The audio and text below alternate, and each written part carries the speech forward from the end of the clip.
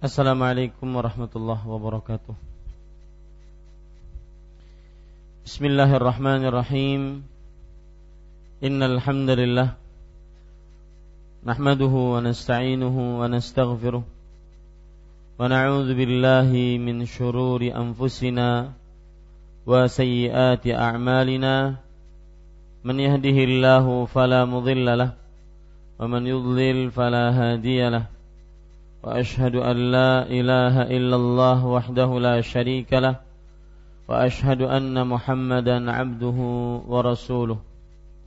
Ya ayyuhalladzina amanu taqullaha haqqa tuqatih wa la tamutunna illa wa antum muslimun.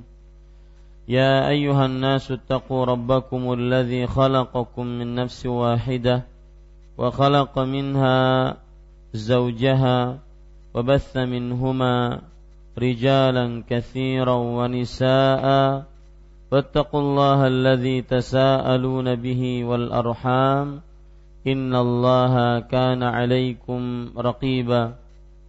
يا أيها الذين آمنوا اتقوا الله وقولوا قولا سديدا يصلح لكم أعمالكم ويغفر لكم ذنوبكم ومن يطع الله ورسوله فقد فاز فوزا عظيما. أما بعد فإن أصدق الحديث كتاب الله وأحسن الهدي هدي محمد صلى الله عليه وعلى آله وسلم وشر الأمور محدثاتها وكل محدثة بدعة وكل بدعة ضلالة وكل ضلالة في النار. الحمد لله, kita bersyukur pada Allah Subhanahu wa ta'ala pada hari ini Selasa malam Rabu 25 Jumadats Tsaniyah 1436 Hijriah. Kita duduk bersama mengkaji ayat-ayat suci Al-Quran dan hadis-hadis Rasul sallallahu alaihi wasallam, yaitu kitab Riyadhush Shalihin yang ditulis oleh Imam Yahya bin Sharaf An-Nawawi rahimahullahu ta'ala. Salawat dan salam semoga selalu Allah berikan kepada Nabi kita Muhammad sallallahu alaihi wa ala alihi wasallam, pada keluarga beliau, para sahabat, serta orang-orang yang mengikuti beliau sampai hari kiamat kelak. Dengan nama-nama Allah yang husna dan sifat-sifat yang mulia, saya berdoa, Allahumma inna nas'aluka ilman nafi'an wa rizqan tayyiban wa amalan mutaqabbala. Wahai Allah, sesungguhnya kami mohon kepada Engkau ilmu yang bermanfaat, rezeki yang baik, dan amal yang diterima. Amin ya rabbal alamin. Bapak, Ibu, saudara-saudari yang dimuliakan oleh Allah, pada malam ini kita membaca kitab Riyadhush Shalihin dan masih membicarakan Kitabul Adab, yaitu bab adab makan dan minum. Kemudian pada kesempatan kali ini kita membaca bab yang ke-108. 108, Babu karahiyatul akli muttaki'an. Bab kemakruhan makan sambil bersandar. Kemakruhan makan sambil bersandar. Kita baca hadisnya, atau sebelum kita baca hadisnya, maka maksud dari kemakruhan makan sambil bersandar adalah, bersandar dimaksudnya adalah al-ma'ilu ila jambihi, yaitu memiringkan atau memiringkan ke salah satu bagian tubuhnya, ke salah satu bagian tubuhnya. Dan ini pendapat yang benar dari maksud duduk ketika makan dan dimakruhkan, yaitu dengan bersandar, memiringkan salah satu dari bagian tubuhnya. Hal ini berdasarkan perkataan para sahabat Nabi radhiyallahu anhu tatkala bercerita tentang Rasulullah sallallahu alaihi wasallam yang berbunyi wa kana muttaki'an fajalasa. Asalnya beliau bersandar, kemudian beliau duduk, yaitu bersandar salah satu dari bagian tubuhnya. Mungkin agak ekstrim makna bersandar di sini adalah dengan meletakkan salah satu dari tangannya dan tubuhnya pada satu bagian. Ya. Seperti misalkan sebagian orang-orang Arab kadang-kadang mereka kalau bersandar mereka letakkan tangan mereka seperti ini, kemudian mereka luruskan badan mereka. Nah, makan dengan seperti ini dilarang, atau duduk dengan seperti ini dilarang. Coba perhatikan sekarang apa yang disebutkan oleh Imam Nawawi rahimahullahu ta'ala di dalam bab ini. Qala al-Khattabi al-muttaki'u huna huwa al-jalisu mu'tamidan ala wita'in tahtahu. Qala wa arada annahu la yaq'udu ala al-wita' wal wasaid ka fi'li man yuridu al-ikthar min at-ta'am bal yaq'udu mustawfizan la mustawti'an wa ya'kulu bulaghatan. Hadha kalamul Khattabi wa asyara ghairuhu ila anna al-muttaki'a huwa al-ma'ilu ala jambihi wallahu a'lam. Di situ di dalam buku terjemahan ada Al-Khattabi berkata, al-muttaki di sini ialah orang yang duduk sambil bersandar pada kasur yang diletakkan di bawahnya. Ya. Ada kasur-kasur yang diletakkan di bawah pantat orang yang sedang makan. Maka ini disebut dengan duduk secara muttaki atau bersandar. Dan ini yang dikatakan oleh Imam Al-Khattabi. Kenapa demikian dilarang? Yaitu katanya orang itu bukannya berkehendak akan duduk di atas kasur atau bantal-bantal seperti kelakuan orang yang menghendaki untuk memperbanyak makanan, tetapi ia duduk sambil gelisah duduknya dan tidak tenang. Juga makannya itu secukupnya belaka. Inilah yang diucapkan oleh Al-Khattabi. Maksud apa yang disebutkan oleh penulis adalah bahwa muttaki adalah seorang yang duduknya tidak tenang. Jadi makannya sambil tidak tenang. Itu, makannya sambil tidak tenang. Ya. Selain Al-Khattabi mengisyaratkan bahwa muttaki ialah orang yang miring duduknya pada lambungnya yang sebelah. Jadi dia bersandar dengan lambungnya. Misalkan begini ataupun begini, dia bersandar di lambungnya. Itu disebut dengan muttaki. Inilah yang disebutkan oleh penulis babu karahiyatul akli muttaki'an. Bab dimakruhkan makan secara muttaki.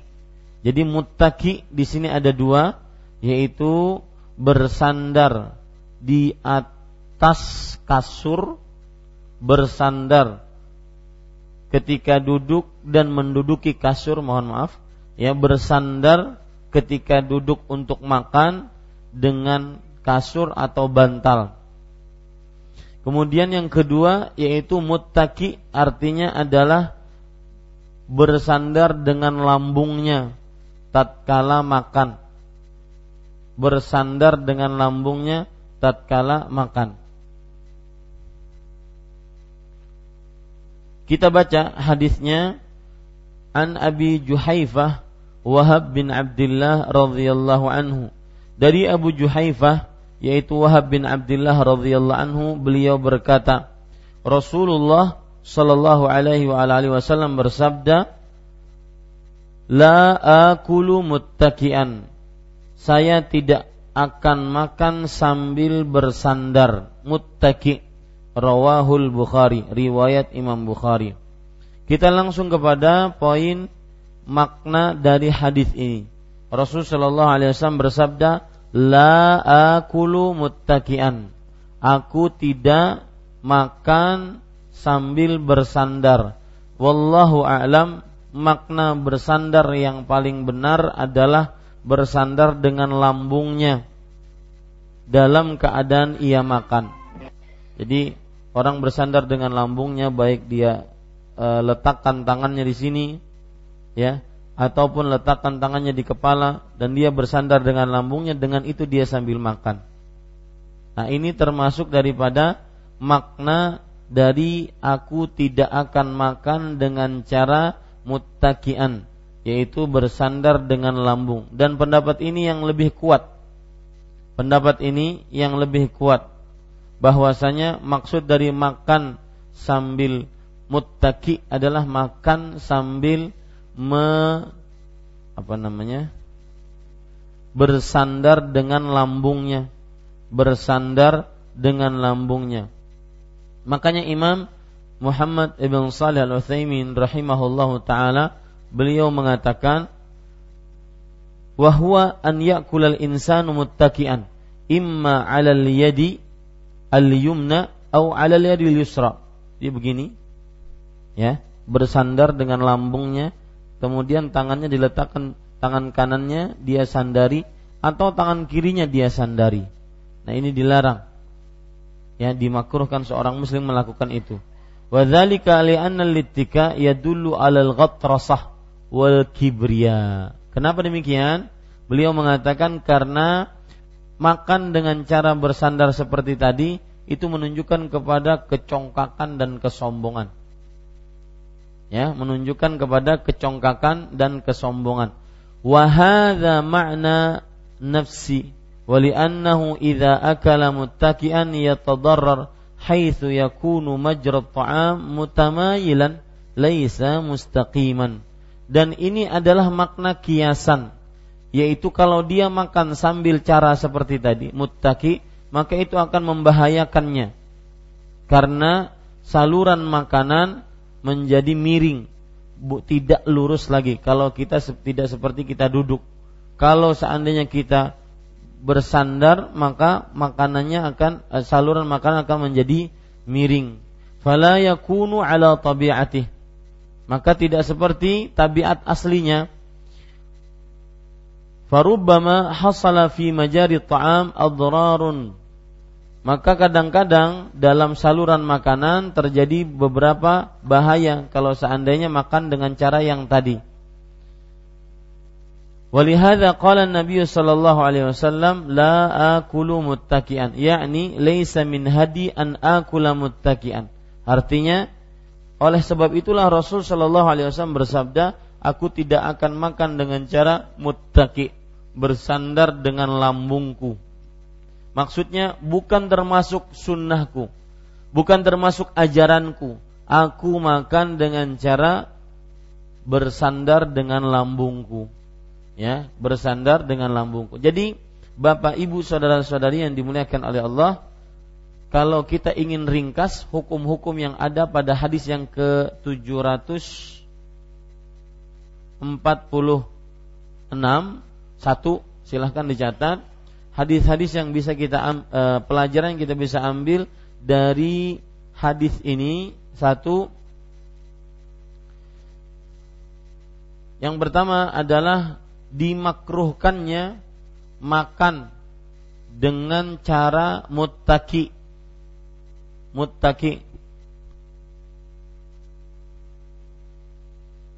Ini satu, dimakruhkannya makan dengan keadaan muttaki atau dalam keadaan muttaki, yaitu bersandar di atas lambungnya. Kemudian faedah yang kedua, maksud muttaki adalah meletakkan tangan kanan, bersandar dengan tangan kiri atau tangan kanan dan menyandarkan bagian lambung tubuh. Menyandarkan bagian lambung tubuh. Bersandar dengan tangan kanan atau dengan tangan kiri dan menyandarkan bagian lambung dari tubuh.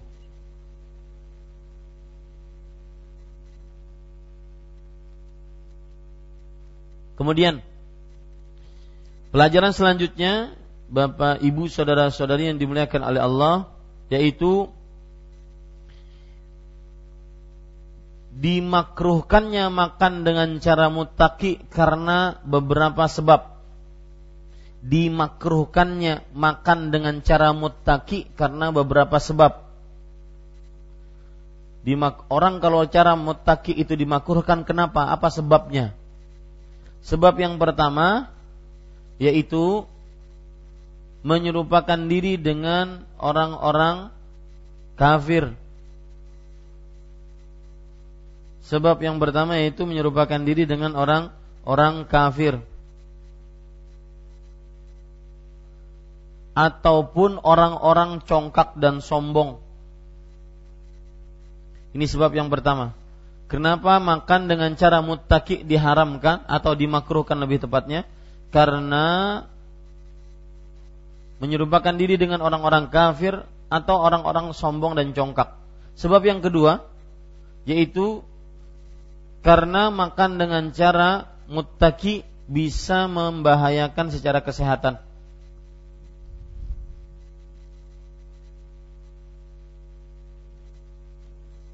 Bisa membahayakan tubuh atau saluran pencernaan secara bersamaan. Maka ini termasuk dari hal yang sebab kenapa dilarangnya seseorang makan dengan cara muttaqi. Baik, kemudian faidah selanjutnya yaitu Bapak Ibu saudara-saudari, seorang muslim ketika makan hendaknya dia tidak terlalu berlebihan dalam perihal makan. Tidak terlalu berlebihan dalam perihal makan. Karena ketika seseorang duduk dengan muttaqi, maka itu tidak akan terasa dia sudah kenyang atau tidak.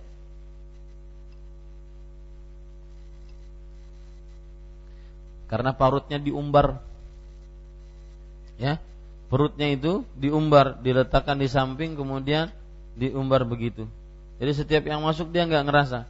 Pas berdiri baru dia tahu bahwa perutnya sudah penuh. Ini sebab yang hukum pelajaran yang ketiga, yaitu seorang muslim tatkala makan maka semestinya jangan terlalu berlebihan. Rasulullah sallallahu alaihi wasallam bersabda, "Kul washrab walbas wa tasaddaq min ghairi sarafin wala makhilah." Makan, minumlah dan bersedekahlah dan berpakaianlah tanpa sikap terlalu berlebih-lebihan atau mendatangkan kesombongan. Kemudian Bapak Ibu saudara-saudari yang dimuliakan oleh Allah Subhanahu wa taala,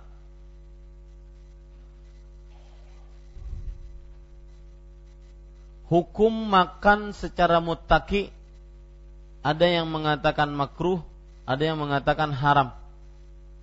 Hukum makan secara muttaqi ada yang mengatakan makruh, ada yang mengatakan haram.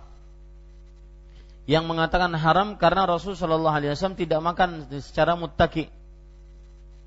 Yang mengatakan haram karena Rasul sallallahu alaihi wasallam tidak makan secara muttaqi. Sedangkan yang mengatakan makruh karena ini termasuk dari bab adab. Karena ini termasuk dari bab adab. Ini Bapak, Ibu, saudara-saudari yang dimuliakan oleh Allah Subhanahu wa taala.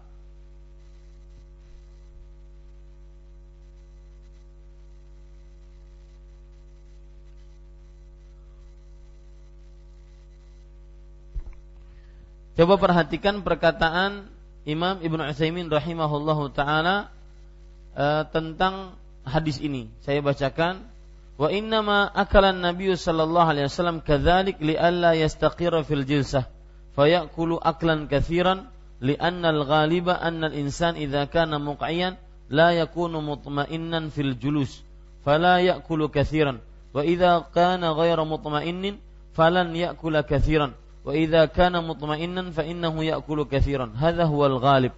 Subhanallah. Nabi Muhammad sallallahu alaihi wasallam makan dengan cara iqa'. Ini beda lagi. Beliau benci makan dengan cara muttaqi. Muttaqi tadi bersandar baik dengan tangan atau dengan lengannya. kemudian meletakkan lambungnya di sampingnya, samping kanan kah, samping kiri kah, terserah. Ini adalah makan yang dilarang. Entah nanti hukumnya haram atau hukumnya makruh. Wallahu alam, saya lebih condong kepada pendapat bahwa ini adalah hukumnya makruh, yaitu karena dia termasuk dari adab. Taib. Sedangkan Nabi Muhammad sallallahu alaihi wasallam makannya dengan cara iqa', kata Imam Muhammad ibn Shalih Al-Utsaimin. Iqa' itu bagaimana? Yaitu mendirikan dua telapak kakinya, kemudian dia duduki tumitnya, seperti yang sudah saya contohkan. Mendirikan dua telapak kakinya, kemudian di tumitnya dia duduki itu. Kenapa sebabnya? Perhatikan. Wa innama akala Nabi sallallahu alaihi wasallam kadzalik. Nabi Muhammad sallallahu alaihi wasallam makan dengan cara seperti itu li'alla yastaqirra fil jilsah, agar tidak tetap duduknya tatkala makan. Kalau tetap duduknya tatkala makan, fayakulu aklan katsiran, maka dia akan makan dengan makan yang banyak. Ya. Makan dengan makan yang banyak. Jadi kalau bersila itu sudah siap menghantup pria. Ya. Ataupun kalau seandainya mungkin bukan bersila, dia tidak sanggup untuk bersila. Jadi satu kakinya disila, satu kakinya dihunjur, diluruskan, karena tidak sanggup untuk bersila. Maka ini lebih hantup lagi nantinya. Baik. Kemudian, li'annal ghaliba annal insan idza kana muq'iyan la yakunu mutma'innan fil julus, fala ya'kulu katsiran. Kata Imam Muhammad bin Shalih Al-Utsaimin rahimahullah, karena manusia jika dia duduk dengan cara iqa' tadi, iqa', yaitu menduduki kedua tumitnya dan kedua telapak kakinya didirikan, itu tidak akan tenang makannya. Maka akhirnya tidak makan banyak. Beliau sebutkan subhanallah. Ya, tidak akan tenang makannya. Maka tidak akan pernah makan banyak.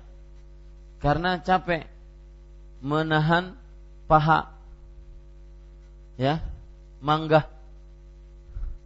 Kadang-kadang orang-orang yang bawa tas pinggang permanen, perutnya maksudnya besar, ya, itu untuk menunduk saja susah, ya, untuk menunduk saja susah, dan ini perlu diperbaiki. Al-mu'minul qawi khairun minal mu'minil dha'if, wa fi kullin khair. Seorang mukmin yang kuat itu lebih baik daripada seorang mukmin yang lemah. Saya pernah ada yang usul, Ustaz, bagaimana kalau kita di Masjid Imam Syafi'i itu halaman besar, kita jadikan latihan karate. Saya bilang usul sama tim dakwah sana. Ya. Silahkan, boleh saja. Dan kalau seandainya nanti di Banjarmasin ada pondok pesantren, maka salah satu yang harus digarap adalah di dalamnya ada kolam renang. Baik, Bapak Ibu saudara-saudari yang dimuliakan oleh Allah Subhanahu wa taala. Mau enggak di Banjarmasin ada pondok pesantren? Ya, Bapak Ibu saudara-saudari yang dimuliakan oleh Allah Subhanahu wa taala. Kemudian beliau mengatakan, lakin min asbabi taqlilil akli alla yastaqirral insan fi jilsatihi wa alla yakuna mutma'innat tuma'ninah. Termasuk daripada sebab seseorang mempersedikit makanan adalah tidak tetap duduknya dia. Ya, tidak tetap duduknya dia. Memang kalau seandainya itu dilaksanakan di tengah orang banyak jadi aneh. Ya, maka dilihat di sini maslahat mafsadahnya. Karena ini termasuk adab. Ya. Kalau seandainya mungkin di luar jamaah yang belum belajar kitab Riyadhush Shalihin, maka ini akan sangat terasa aneh. Tetapi bagi yang sudah belajar diamalkan. Imam Ahmad mengatakan, man amila bi sunnatin walau marratan fahuwa min ahliha. Barang siapa yang mengerjakan sunnah walau satu kali maka dia termasuk daripada pengamalnya. Artinya begini, saya ambil contoh hari Jumat, termasuk sunnahnya membaca surah Al-Kahfi. Termasuk sunnahnya membaca surah Al-Kahfi yang diganjar akan mendapatkan cahaya dari sini sampai dia ke Ka'bah Musyarrafah. Taib, apakah ini setiap hari Jumat dia harus baca? Ataukah berdasarkan pendapat Imam Ahmad tadi, satu kali dia baca cukup dia akan mendapatkan cahaya? Maka jawabannya adalah bahwa satu kali dia baca, dia termasuk pengamalnya. Termasuk apa? Pengamalnya. Meskipun orang yang setiap pekannya, setiap Jumatnya dia membaca, itu lebih utama dibandingkan yang cuma sekali dalam seumur hidup.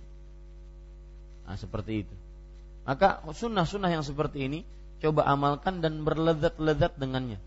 Kita sekarang berarti mencontoh Rasulullah SAW, dan itu termasuk yang memotivasi kita untuk hidup di dunia. Jadi ada semacam progres kita mengerjakan sunnah. Oh, ini sunnah belum saya kerjakan. Di antara ketika makan duduk dengan cara iqa'. Duduk dengan cara iqa'. Ya, ini para ikhwan yang dirahmati oleh Allah Subhanahu wa taala. Kemudian Bapak Ibu saudara-saudari yang dimuliakan oleh Allah Subhanahu wa taala, kita lanjutkan membaca hadis selanjutnya, yaitu hadis dari Anas bin Malik. Wa an Anasin radhiyallahu anhu qala ra'aitu Rasulullah sallallahu alaihi wasallam jalisan muq'iyan ya'kulu tamran, rawahu Muslim. Nah, ini artinya dari Anas bin Malik radhiyallahu anhu, beliau berkata, saya melihat Rasul sallallahu alaihi wasallam makan kurma sambil duduk berjongkok. Di sini penulis atau penerjemah buku susah untuk menerjemahkan. Maka lebih baik sebenarnya kalau seperti ini adalah makan kurma sambil duduk dengan cara iqa'. Nah, begitu lebih baik dibandingkan diterjemahkan jongkok. Karena jongkok itu beda dengan iqa'. Jongkok, ya jongkok, ya iqa' beda. Maka lebih baik diterjemahkan dengan cara duduk iqa'. Ya. Dan Imam Nawawi rahimahullahu taala mengatakan al-muq'i huwa alladhi yulsiqu ilyatayhi bil ard wa yansibu saqaihi. Al-muq'i atau duduk di jongkok ialah merapatkan kedua pantatnya di bumi dan mendirikan kedua betisnya. Gimana itu? Duduk kedua pantatnya di bumi, kemudian mendirikan kedua betisnya. Ya, jongkok. Itu benar-benar jongkok. Ini pendapat Imam Nawawi rahimahullahu taala. Tapi wallahu alam, pendapat yang benar adalah bahwa iqa' seperti yang kita bilang tadi. Mendirikan kedua telapak kakinya dan dia duduk di atas kedua tumitnya. Ya. Jadi memang ada pendapat yang dikatakan oleh Imam Nawawi, yaitu duduk dengan jongkok tadi. Duduk dengan jongkok. Tapi akan terasa susah sekali kalau makan dengan jongkok tadi. Tetapi yang benar wallahu alam, sebagaimana yang dikatakan oleh imam-imam yang lain, bahwa iqa' di sini adalah duduknya dia di atas tumitnya dan kedua telapak kakinya diberdirikan dan dia duduk di atas dua tumitnya. Wallahu a'lam. Ini Bapak Ibu saudara-saudari yang dimuliakan oleh Allah Subhanahu wa taala. Itu berarti cara duduk tatkala makan. Dan sekali lagi ini adab. Adab itu berarti hanya sebatas apa? Anjuran. Bagaimanapun kita duduk tatkala makan berarti hukumnya apa? Boleh. Ya, bagaimanapun kita makan, bagaimanapun kita duduk tatkala makan hukumnya boleh. Ya, nanti misalkan kita ke rumah makan yang tidak ada lesehannya, maka jangan-jangan duduk di atas kursinya dengan cara iqa'. Nah, ini tidak semesti itu juga, karena hukumnya apa? Hanya dianjurkan. Ya, Tetapi meskipun dianjurkan, tetap dilaksanakan walaupun sekali dalam seumur hidup. Dan berlezat-lezatlah melaksanakan itu, bahwasanya ini pernah dikerjakan oleh Rasulullah sallallahu alaihi wasallam. Dengan seperti itu kita memperjuangkan sunnah Rasul sallallahu alaihi wasallam. Taib. Kita lanjutkan, yaitu bab yang ke-109. Kita hampir habis babnya ini di jilid yang pertama, bab yang ke-109. Penulis rahimahullahu taala berkata, babu istihbabil akli bi thalathi asabi'i wa istihbabil la'qil asabi'i wa karahati mashiha qabla la'qiha wa istihbabil la'qil qas'ati wa akhdhil luqmati allati tasqutu minhu wa akliha wa mashiha ba'da al-laqi bis-sa'idi wal qadami wa ghairiha. Sunnahnya makan dengan menggunakan 3 jari. 3 jari yang dimaksud adalah jempol, telunjuk, jari tengah. 3 jari. Ya, karena kalau seandainya 3 jari yang dimaksud jari telunjuk, jari tengah, jari kelingking, ya ini susah nih makannya. Yang dimaksud adalah jempol. Jadi silahkan digarisbawahi, yang dimaksud dengan 3 jari di sini adalah jempol, kemudian telunjuk, kemudian jari tengah. Dan sekali lagi ini anjuran. Ini anjuran. Ini pun juga maka kita berlezat-lezat melaksanakannya. Coba sekali-kali makan dengan seperti itu. Saya dulu punya teman di Damam, Al-Ustaz Al-Fadhil Zaki Muhammad Nur Iman. Beliau senantiasa setiap kali makan dengan 3 jari. Ya. Sekali makan dengan 3 jari. Ada pelajaran menarik dari Syekh Muhammad Nasiruddin Al-Albani rahimahullah. Beliau mengatakan bahwa makan dengan sendok, kalau dilihat dari jumlahnya, makan dengan sendok, kalau dilihat dari jumlahnya ketika seorang mengamalkan sunnah 3 jari ini, maka akan sama dengan makan dengan sendok. Artinya kalau seorang makan dengan sendok kemudian atau makan dengan 3 jari, itu sama jumlahnya yang dimasukkan ke dalam mulut dibandingkan yang 5 jari. Kemudian bakapal pulang.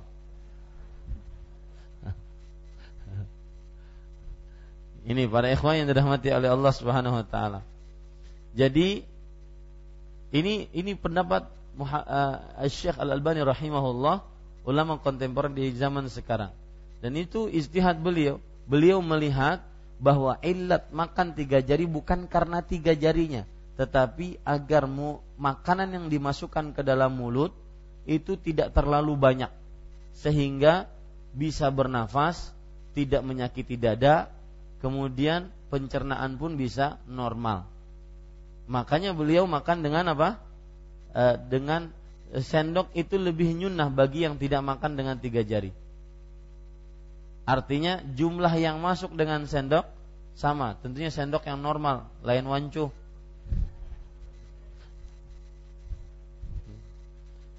Pokoknya semua sarana kita tutup, jangan sampai kena kritikan. Jadi seperti itu, sendok yang normal, ya. Ini para ikhwan yang dirahmati oleh Allah Subhanahu wa taala. Jadi illat nanti dijelaskan, kita akan jelaskan pada hukum dan pelajaran illat kenapa makan dengan 3 jari tadi, agar makanan yang masuk itu sewajarnya dan bisa mengamalkan hadis yang lain.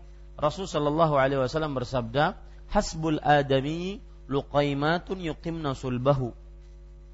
Cukup bagi anak manusia beberapa luqaimat, luqmah. Luqmah itu adalah sepotong makanan, ya, yang kalau diambil dengan 3 jari bisa. Makanya cukup bagi anak manusia beberapa suapan saja, dengan 3 jari tadi, yang menegakkan punggungnya, Ini sebab dan illat kenapa makan dengan 3 jari, bukan karena dia tidak ada sebab, tetapi untuk memudahkan mencerna, untuk bisa bernafas, untuk juga agar mudah masuk ke dalam perut dan semisal. Silakan azan dulu.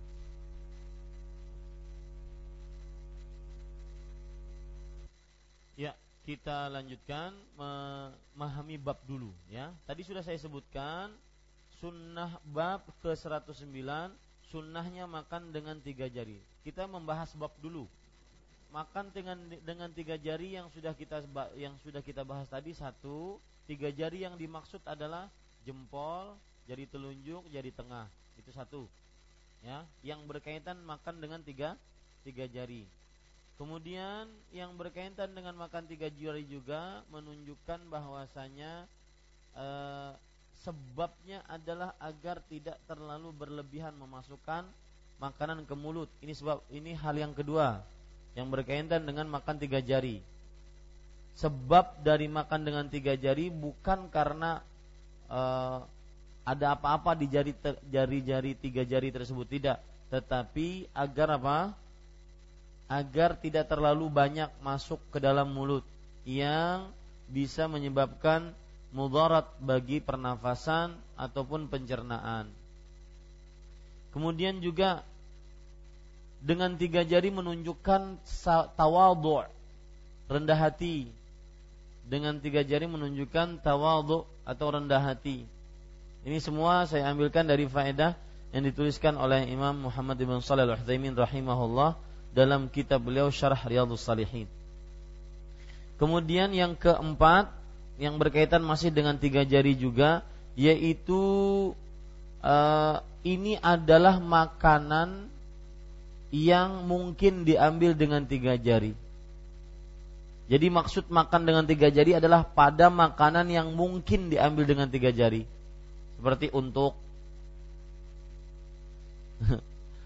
ya, kurma, martabak. Nah, itu bisa 3 jari. Ya. Ini para ikhwan yang dirahmati Allah. Adapun makanan-makanan yang tidak bisa dimakan dengan 3 jari, ketupat kandangan. Nah, itu kan awal itu dimakan 3 jari. Ketupat kandangan.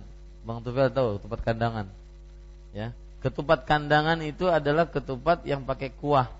Jadi makannya pakai kuah. Kalau 3 jari susah. Ya. Susah. Lontong 3 jari susah. Rawon 3 jari susah. Nah, ini jadi maksudnya adalah yang keberapa itu? Yang kelima, bahwa makan 3 jari yaitu makanan yang bisa diambil dengan 3 jari. Nah, inilah pentingnya penjelasan para ulama ya. Jadi semuanya nanti dihantam dengan 3 jari. Jadi misalkan ada bubur, di sini disediakan bubur 3 jari biar kadang habis sampai jam 8. Ya. Ini maksud, jadi penjelasan para ulama itu penting. Ya, tidak menjelaskan sendiri dari kantong kita. Jadi 3 jari yang dimaksud adalah dengan makanan yang bisa diambil dengan 3 jari. Taib. Durian Bang, enggak boleh 3 jari. Hah? Andak durian sih namanya. Taib, Bapak Ibu saudara-saudari yang dimuliakan oleh Allah. Dan sunnahnya menjilati jari-jari. Sunnahnya menjilati jari-jari serta kemakruhan mengusap jari-jari sebelum menjilatinya. Nah, ini hal kedua dalam bab ini. Ya, karena penulis mengatakan babu istihbabil akli bi thalathati asabi'i wa istihbabil laqil asabi'. Ya, bab anjuran untuk makan dengan 3 jari dan anjuran untuk menjilati jari-jari serta karahatu mashiha qabla la'qiha. Dimakruhkan mengusap jari-jari tersebut, maksudnya nanti saya akan jelaskan sebelum menjilatinya.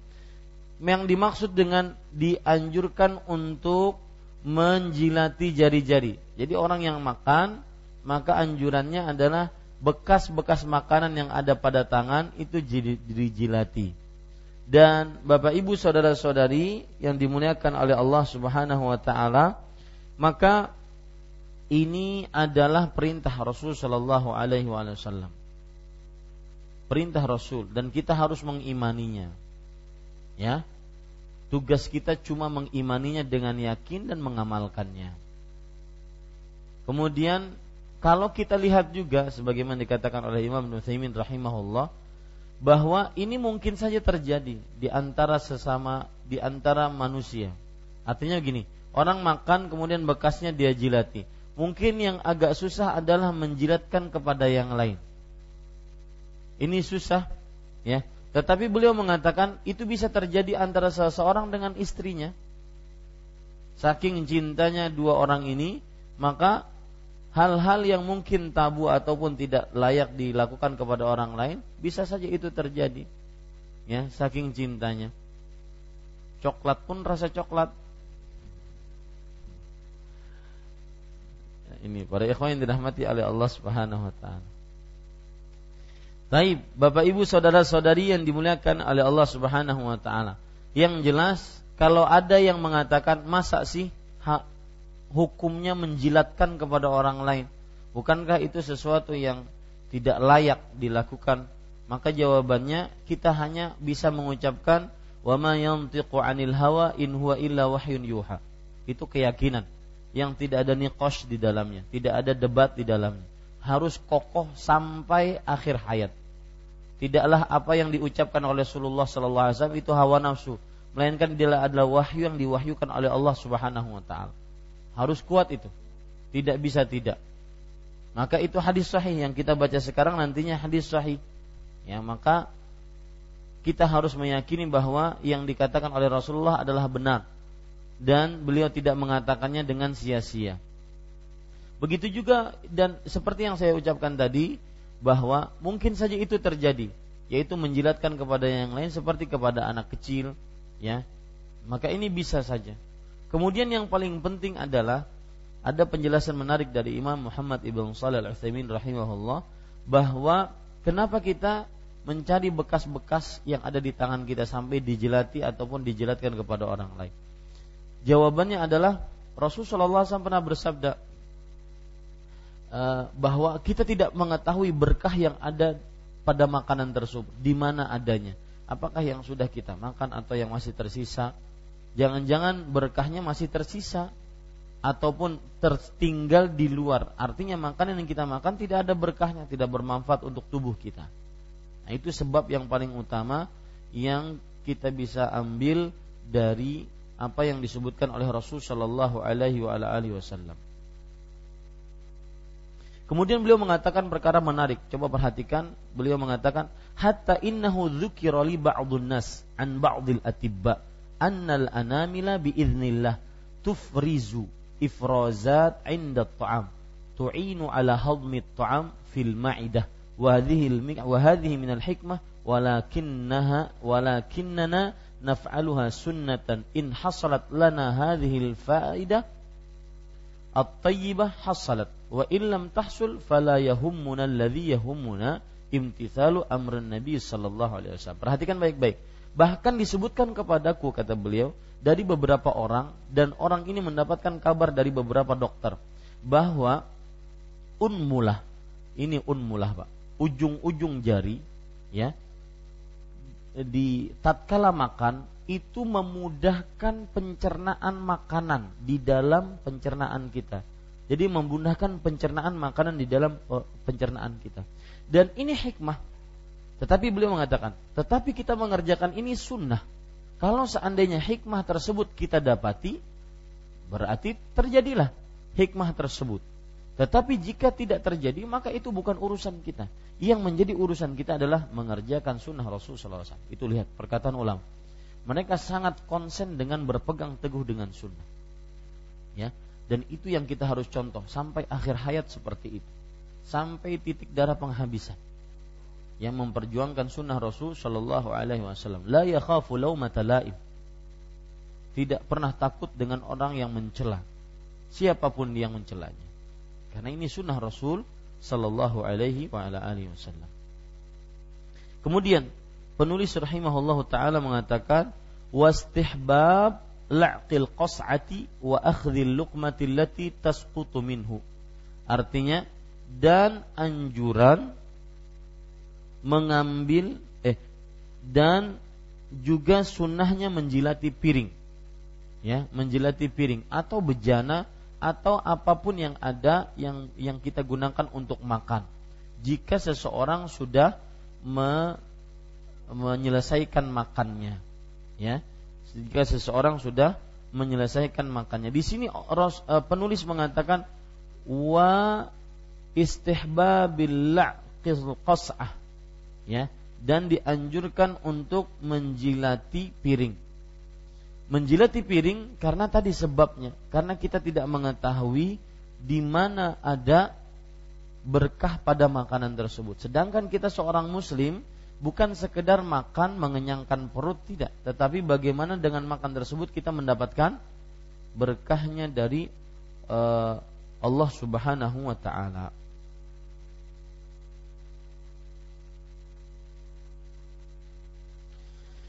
Kemudian Bapak Ibu saudara-saudari yang dimuliakan oleh Allah Subhanahu wa taala,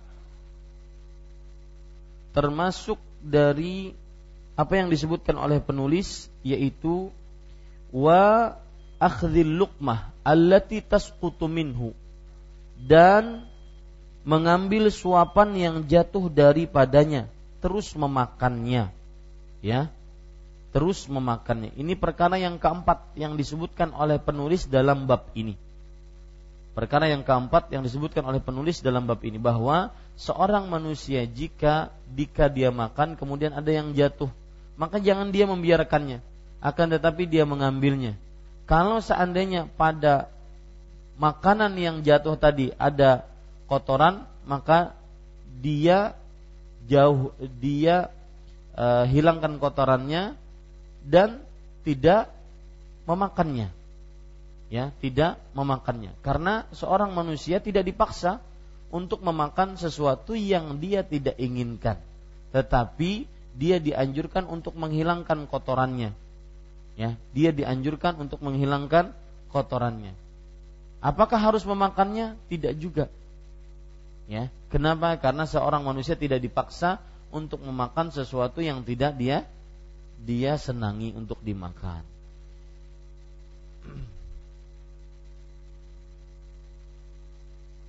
Kemudian di sini Rasulullah SAW, nanti kita baca hadis-hadisnya, beliau memerintahkan kita untuk makanan yang jatuh dari piring kita, kalau kita ambil, kemudian dimakan lagi. Sebabnya kenapa?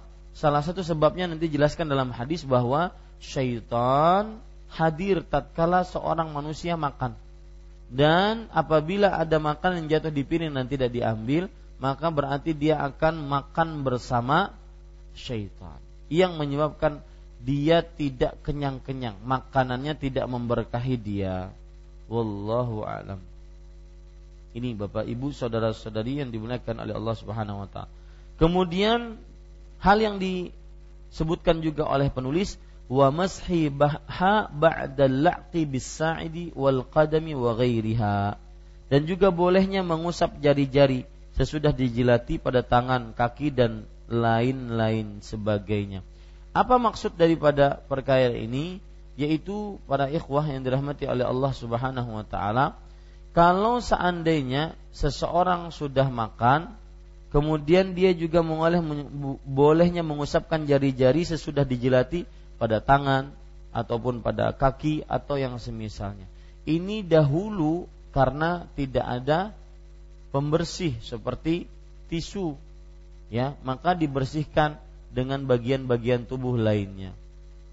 Ini para ikhwah yang dirahmati oleh Allah Subhanahu wa taala. Kita baca sekarang hadis-hadis yang disebutkan oleh penulis rahimahullahu taala. An Ibnu Abbasin radhiyallahu anhuma qala Rasulullah sallallahu alaihi wasallam, "Idza akala ahadukum ta'aman fala yamsah asabi'ahu hatta yal'aqaha aw yul'iqaha." Muttafaqun alaih. Artinya, dari Abdullah bin Abbas radhiyallahu anhuma, Rasulullah sallallahu alaihi wasallam bersabda, jika salah seorang dari kalian makan sesuatu makanan, jadi makan apa saja, maka janganlah ia mengusapkan jari-jarinya sebelum menjilatinya atau menjilatkannya kepada orang lain. Muttafaqun alaih. Hadis riwayat Bukhari dan Muslim. Langsung kita ke makna hadis, yaitu maknanya jika salah seorang makan makanan di sini makanan apa saja, baik yang jamid yaitu yang keras ataupun yang encer, ya, yang keras ataupun yang encer, maka janganlah ia yamsah asabi'ahu, mengusapkan tangannya. Maksudnya mengusapkan tangannya ke lap ataupun ke tisu atau yang lainnya. Pokoknya mengusapkan tangannya sampai ia menjilatnya ataupun menjilatkannya kepada yang lainnya. Ini para ikhwan yang dirahmati oleh Allah Subhanahu wa taala. Kemudian ada pelajaran menarik dari hadis ini, yaitu Syekh Salim bin Aid Al-Hilali mengatakan fihi raddun ala qaumin afsada aqlahum at-turfah. Artinya hadis ini merupakan bantahan untuk orang-orang yang terlalu berlebihan menunjukkan kemewahan. Faza'amu anna la'qal asabi'i amrun mustaqbah. Sehingga mereka mengira bahwasanya menjilat jari jemari itu perkara yang buruk ataupun kotor, tidak pantas. Maka ini bantahan dari hadis Rasul sallallahu alaihi wasallam. Ustaz, kok bisa jadi bantahan? Iya, begitulah seorang muslim. Semestinya lebih mengedepankan hadis Rasul sallallahu alaihi wasallam dibandingkan perasaan dia. Makanya menjadi bantahan, ya. Karena kita meyakini hadis Rasul sallallahu alaihi wasallam sebagai yang benar, kemudian yang lainnya adalah sebagai sesuatu yang tidak benar. Maka hadis ini menjadi bantahan, ya, menjadi bantahan untuk orang-orang yang mengira bahwa menjilat jari jemari setelah makan ini termasuk perkara yang mustaqbah, yaitu sesuatu yang perkara yang buruk. Maka ini bantahannya hadis ini. Kita lanjutkan. Hadis yang ke-749. Wa an Ka'ab bin Malik radhiyallahu anhu qala ra'aitu Rasulullah sallallahu alaihi wasallam ya'kulu bi thalathi asabi' fa idza faragha la'iqaha, rawahu Muslim. Dari Ka'ab bin Malik radhiyallahu anhu, beliau berkata, aku pernah melihat Rasul sallallahu alaihi wasallam makan dengan tiga jari jemari. Jika beliau selesai, maka beliau jilati 3 jari jemari tersebut. Hadis riwayat Muslim. Pelajaran pertama dari hadis ini yaitu Ka'ab bin Malik. Ka'ab bin Malik ini salah seorang yang tidak ikut peperangan. Peperangan apa? Peperangan Tabuk. Ya, peperangan apa? Tabuk.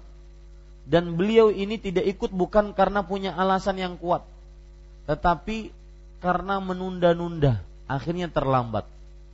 Nah, ini para ikhwah sekalian, pelajarannya bahwa jangan sampai menunda-nunda amal yang ada nanti tidak jadi. Ya, kalau seandainya ingin mengerjakan amal, maka mulai saat itu dia harus berniat langsung laksanakan. Jangan sampai menunda-nunda. Kemudian yang cerita selanjutnya, Ka'ab bin Malik ini, beliau adalah seorang yang tidak ikut perang Tabuk. Kemudian beliau ini setelah Rasul sallallahu alaihi wasallam pulang ke kota Madinah setelah peperangan, maka beliau mengaku bahwasanya beliau tidak bisa mengikuti perang. Ketika ditanya, nah lihat ya, indahnya kejujuran. Ketika ditanya oleh Rasul sallallahu alaihi wasallam, beliau menjawabnya apa? Wahai Rasulullah, sungguh aku adalah orang yang paling pintar ngomong. Kalau seandainya aku bikin alasan, engkau akan pasti menerimanya. Tetapi aku takut dengan siksa Allah. Ini lihat. Ini indah. Ya, itu indahnya beriman kepada Allah. Kalau aku ingin bikin alasan, ingin buat cerita, mudah. Dan engkau akan memaafkanku, itu pasti. Tetapi yang jadi masalah adalah aku takut siksa Allah Subhanahu wa taala. Nah, pelajaran dari Ka'ab bin Malik ketika tidak ikut perang Badar adalah indahnya kejujuran. Dengan kejujuran inilah akhirnya beliau nanti mendapatkan taubat dari Allah Subhanahu wa taala. Kemudian pelajaran dari Ka'ab bin Malik juga adalah bahwa bolehnya memboikot seseorang. Punya teman, ya, teman-temanan, mungkin ada cekcok, boleh memboikot. Memboikot itu tidak ngomong, tapi batasannya untuk perkara-perkara dunia, untuk perkara-perkara muamalah hanya 3 hari. Ya, perkara-perkara muamalah hanya 3 hari.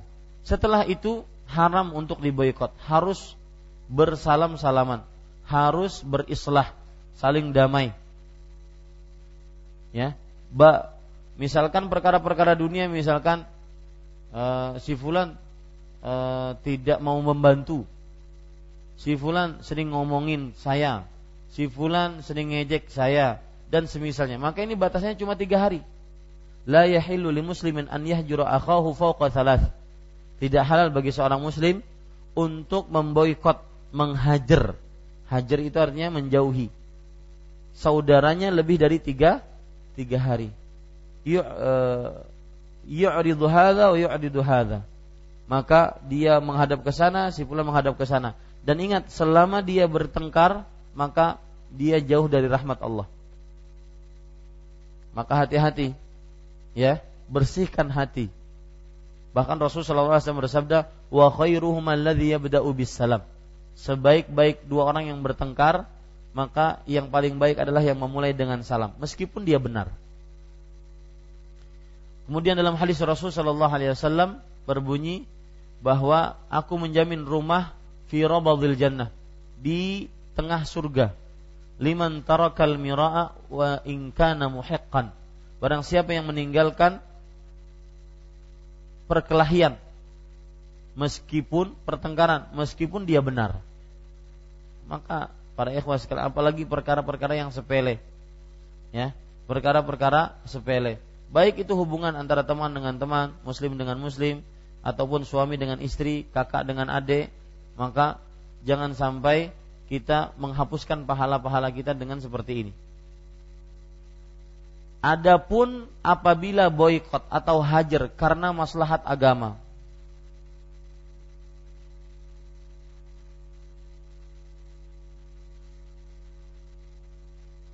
ya, adapun boikot atau hajar karena maslahat agama, maka ini boleh sesuai dengan maslahatnya, karena agama. Seperti misalkan Bilal bin Abdullah bin Umar radhiyallahu anhuma, beliau diboikot oleh bapaknya Abdullah bin Umar. La ukallimuka abadan. Kata Abdullah bin Umar, aku tidak membicaraimu selamanya. Diriwayatkan Abdullah bin Umar tidak berbicara kepada anaknya selamanya, sampai salah satunya mati, meninggal dunia. Sebabnya adalah Abdullah bin Umar meriwayatkan sebuah hadis yang berbunyi, la tamna'u ima Allah masajidallah. Jangan kalian larang istri-istri kalian untuk pergi ke masjid-masjid, ingin sholat berjamaah, enggak boleh dilarang. Meskipun rumah-rumah mereka lebih utama dibandingkan masjid-masjid mereka. Wa buyutahunna khairun lahunna. Dan rumah-rumah mereka, para istri, para perempuan, lebih baik dibandingkan masjid-masjid mereka. Tetapi ketika istri ingin sholat berjamaah di masjid, maka tidak boleh dilarang. Bilal bin Abdullah bin Umar, anaknya Abdullah bin Umar, ini ada Bilal, ini bapaknya Abdullah. Bilal mengatakan bahwa wallahi lalam na'ahun, demi Allah aku akan larang istriku pergi ke masjid. Ini sebabnya kenapa? Bukan karena sebenarnya ingin menghadang hadis Rasulullah, tidak, ataupun tidak percaya dengan hadis Rasulullah, tidak. Tetapi beliau ini saking cemburunya terhadap istrinya, maka tidak boleh kelihatan orang lain, ya. Tidak boleh kelihatan orang lain, tidak boleh dinikmati oleh orang lain. Maka ini yang menyebabkan Bilal berkata seperti itu. Wallahi lanamna'ahun, demi Allah kami akan larang mereka. Maka apa kata Abdullah bin Umar mendengar anaknya menentang hadis Rasul, ataupun mengucapkan perkataan yang mungkin menentang hadis Rasul sallallahu alaihi wasallam? Beliau mengatakan, aqulu qala Rasulullah sallallahu alaihi wasallam wa tuhaddithuni kadzalik. Aku sedang meriwayatkan hadis Rasul sallallahu alaihi wasallam dan kamu mengatakan seperti itu. Fasabbahu Abdullah bin Umar sabban ma raaitu sabbahu mithlahu qat. Maka Abdullah bin Umar sang bapak mencaci anaknya tersebut dengan benar-benar cacian. Kata perawi, aku tidak pernah melihat bapak, yaitu Abdullah bin Umar, mencaci seseorang yang lebih dibandingkan itu. Ini menunjukkan bahwasanya Bapak Ibu saudara-saudari yang dimuliakan oleh Allah, bahwa boleh memboikot demi maslahat, ya, demi maslahat agama. Lebih dari 3 hari boleh. Dan itu yang terjadi kepada Ka'ab bin Malik, bahwasanya beliau diboikot Rasul sallallahu alaihi wasallam selama berapa? 40 hari. Jadi kalau mau salam kepada Rasulullah, assalamualaikum, maka Rasul sallallahu alaihi wasallam melengos. Yang lengos Rasulullah. Ya. Kalau yang melengos Ahmad Zainuddin, bodo amat. Bukan urusan. Ini yang melengos adalah Rasul sallallahu alaihi wasallam. Sampai Ka'ab bin Malik bercerita, aku tidak tahu apakah salamku dijawab oleh Rasulullah atau tidak. Karena pada hukumnya asal hukum menjawab salam adalah wajib. Tapi karena diboikot maka boleh untuk tidak dijawab. Dan diboikot itu selama 30 hari. Kemudian di hari yang selanjutnya, hari ke-31, maka sang istrinya Ka'ab bin Malik diperintahkan untuk menjauhi istrinya. Ka'ab bin Malik bingung, apakah ini dicerai atau dipisah atau bagaimana statusnya? Pokoknya jauhi. Lihat.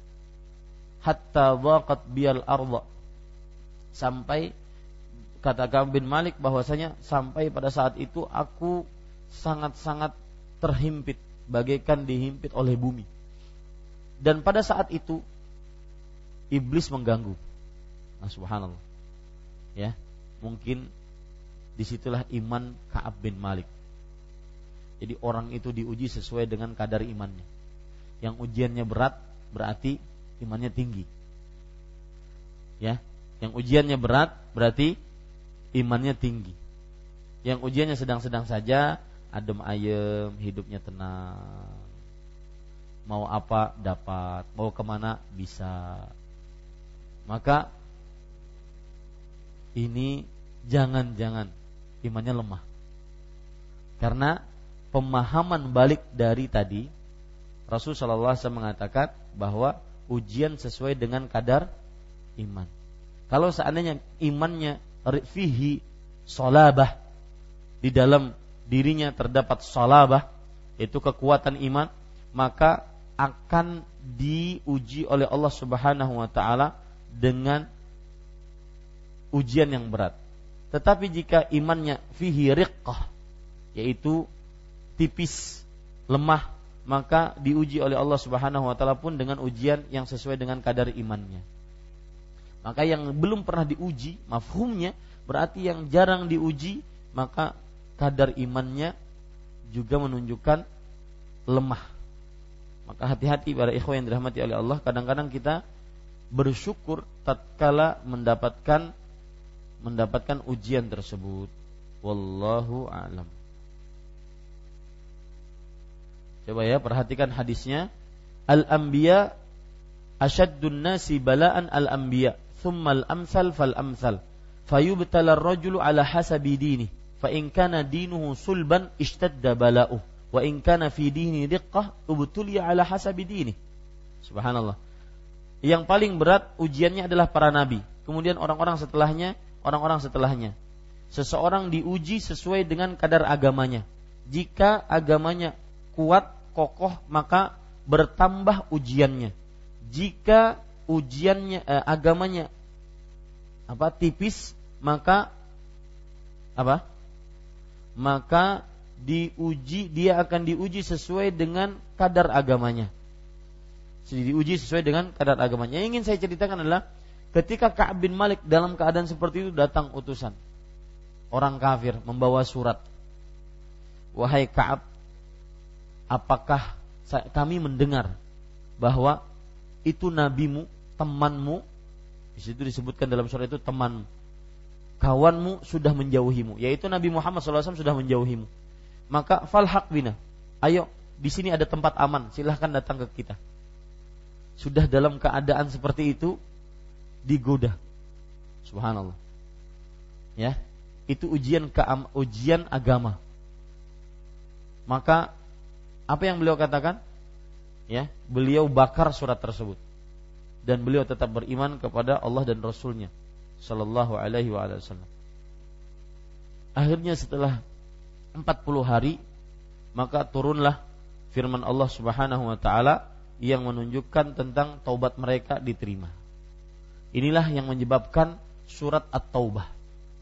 Jadi saya kenapa agak detail, karena saya pernah ngisi kajian dengan judul pelajaran dari perang Tabuk. Banyak sekali pelajaran dari perang Tabuk, di antaranya ini cerita Ka'ab bin Malik radhiyallahu anhu. Kemudian sedikit lagi tentang Ka'ab bin Malik radhiyallahu anhu, yaitu sikap menghajar itu ketika tatkala ada maslahat. Misalkan kita punya kawan di kamar ataupun di rumah, kemudian orang tersebut tidak mau sholat, maka sikap kita harus dilihat. Kalau kita nasihati, maka dia akan tetap mendengar nasihat kita. Kalau dinasihati tetap belum menerima nasihat, maka kita lihat apakah proses menghajar itu pantas untuk dia atau tidak. Karena kadang-kadang aku kada mau lagi berkawan lanikam, saya tidak mau lagi berteman dengan kamu. Maka orang yang tidak mau dijauhi tersebut malah tambah parah. Apa yang tambah parahnya? Ya emang dari pertama siapa yang mau berteman dengan ente? Silahkan aja. Mau kabur sana, kabur silahkan.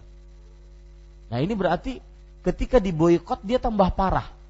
Maka pada saat itu temannya ini jangan memboikot, tetapi terus didekati sampai dia sadar. Dan para ikhwas sekalian, berteman itu harus sabar. Al-mu'minul ladzi yukhalitun nas wa yasbir ala adahum khairun minal mu'min alladzi la yukhalitin nas wa la yasbir ala adahum. Artinya seorang beriman yang bergaul dengan manusia dan sabar dengan apa yang dia dapati dari manusia, maka dia lebih baik dibandingkan orang yang enggak bergaul dan tidak sabar. Sedikit-sedikit langsung kabur, sedikit-sedikit menyendiri, sedikit-sedikit tidak mau bergaul. Enggak, harus sabar. Ada kadang-kadang gesekan, maka sabarlah. Ya, sabar. Dan sabar lebih baik dibandingkan tidak sabar.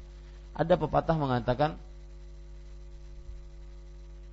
jika kamu, bahasa Arabnya saya agak lupa, jika kamu menginginkan teman yang tidak kamu cela, fa'ish wahidan ausil akhaka, kalau begitu silakan hidup sendiri di hutan sana. Atau kamu bergaul dengan orang lain yang kadang kamu dapati dia baik, kadang kamu dapati dia buruk. Nah begitu. Apalagi permasalahan-permasalahan yang kadang-kadang bukan permasalahan agama.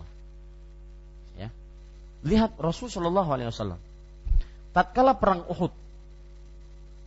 Perang Uhud di akhir-akhir beliau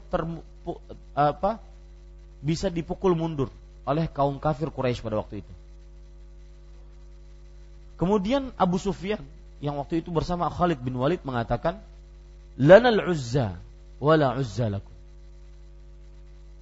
Sebelum itu Abu Sufyan dan Khalid bin Walid berkata, aina Muhammad? Mana Muhammad? Kalau kalian tidak menjawab berarti Muhammad mati. Kata Rasulullah SAW, diam saja. Karena itu berkaitan dengan diri sendiri.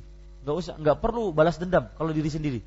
Tapi ketika berkaitan dengan hak Allah, mereka mengatakan, lanal uzza wala uzza lakum. Kami punya berhala Uzza dan kalian tidak punya berhala.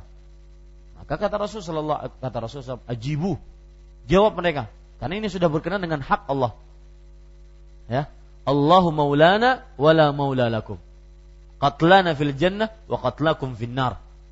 Artinya Allah yang menolong kami dan kalian enggak ada penolong. Yang mati dari kami di surga dan yang mati dari kalian dalam neraka. Nah, itu ketika agama Allah dicela, dihina, baru mulai boleh balas dendam. Tapi kalau untuk diri sendiri, siapa yang tidak lepas dari celaan? Ya, siapa yang tidak lepas dari hinaan? Jangan kita. Rasulullah, apa kurangnya Rasulullah? Akhlak beliau, fisik beliau, apa kurang? tetap saja dapat celaan. Maka harus sabar menghadapi orang-orang, harus sabar. Ya. Dengan kesabaran tersebut, maka kita akan terlatih untuk senantiasa menghargai orang lain. Kemudian ada satu kaedah dalam bergaul.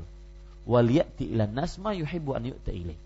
Artinya, hendaklah kamu gauli manusia sesuai dengan apa yang kamu suka orang bergaul denganmu seperti itu. Jadi kalau seandainya kita tidak ingin dihina, maka jangan menghina orang lain. Kalau seandainya kita tidak ingin dibohongi, maka jangan membohongi orang lain.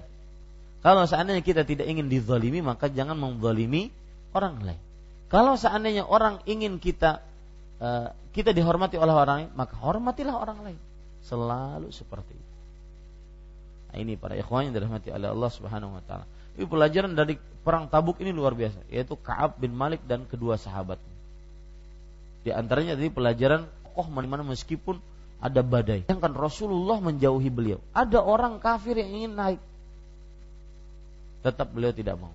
Dan akhirnya Allah Subhanahu wa taala berfirman, "Wa 'ala ats-tsalatsati alladziina khulifu hatta idza daqat 'alaihimul ardu bima rahabat wa daqat 'alaihim anfusuhum." Dan atas 3 orang yang tidak ikut perang sampai mereka merasakan bagaimana terhimpitnya diri mereka, seakan-akan dihimpit oleh bumi. Maka apa yang terjadi? Wa dhannu alla malja'a minallah illa ilaih. Lihat, mereka mengira bahwasanya tidak ada yang bisa dijadikan sandaran bersandar kecuali Allah. Ingat Pak, Anda bersandar dengan manusia senang kepada Anda, itu mustahil.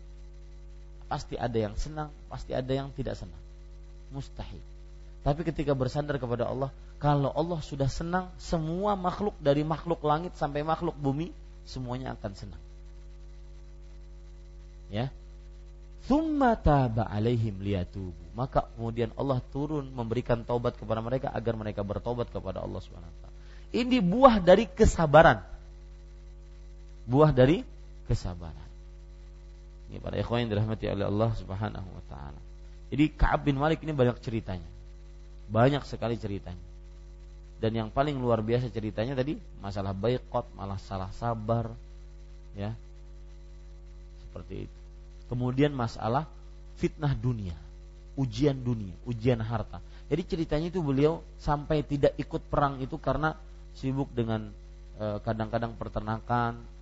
Kemudian ingin ikut perang, nanti dulu deh, peternakan lagi, ingin ikut perang, nanti dulu. Akhirnya semua pasukan sudah berangkat, tertinggal beliau. Akhirnya terlambat. Ini yang dikatakan oleh para ulama at-taswif ra'su amwalil mafalis.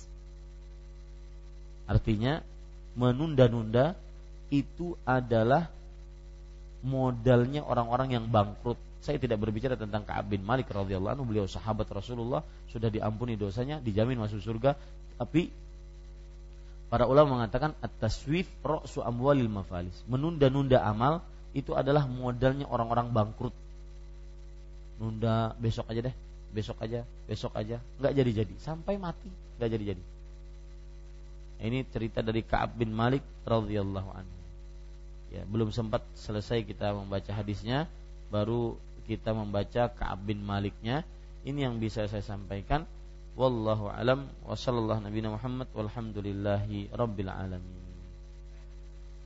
Silakan jika ada yang mau bertanya. Ada pengumuman telah meninggal dunia orang tua dari Kastalani, kakak ipar Kajian, Haji Mahmud bin Muhammad Hafil. Insyaallah disolatkan besok jam 10 pagi di rumah Jalan Sungai Miai, RT 7 nomor 41. Nah, ada yang ingin bertanya? Ya, jika tidak ada kita cukupkan dengan kafaratul majlis. Subhanakallahumma bihamdik, asyhadu an la ilaha illa anta astaghfiruka wa atubu ilaik.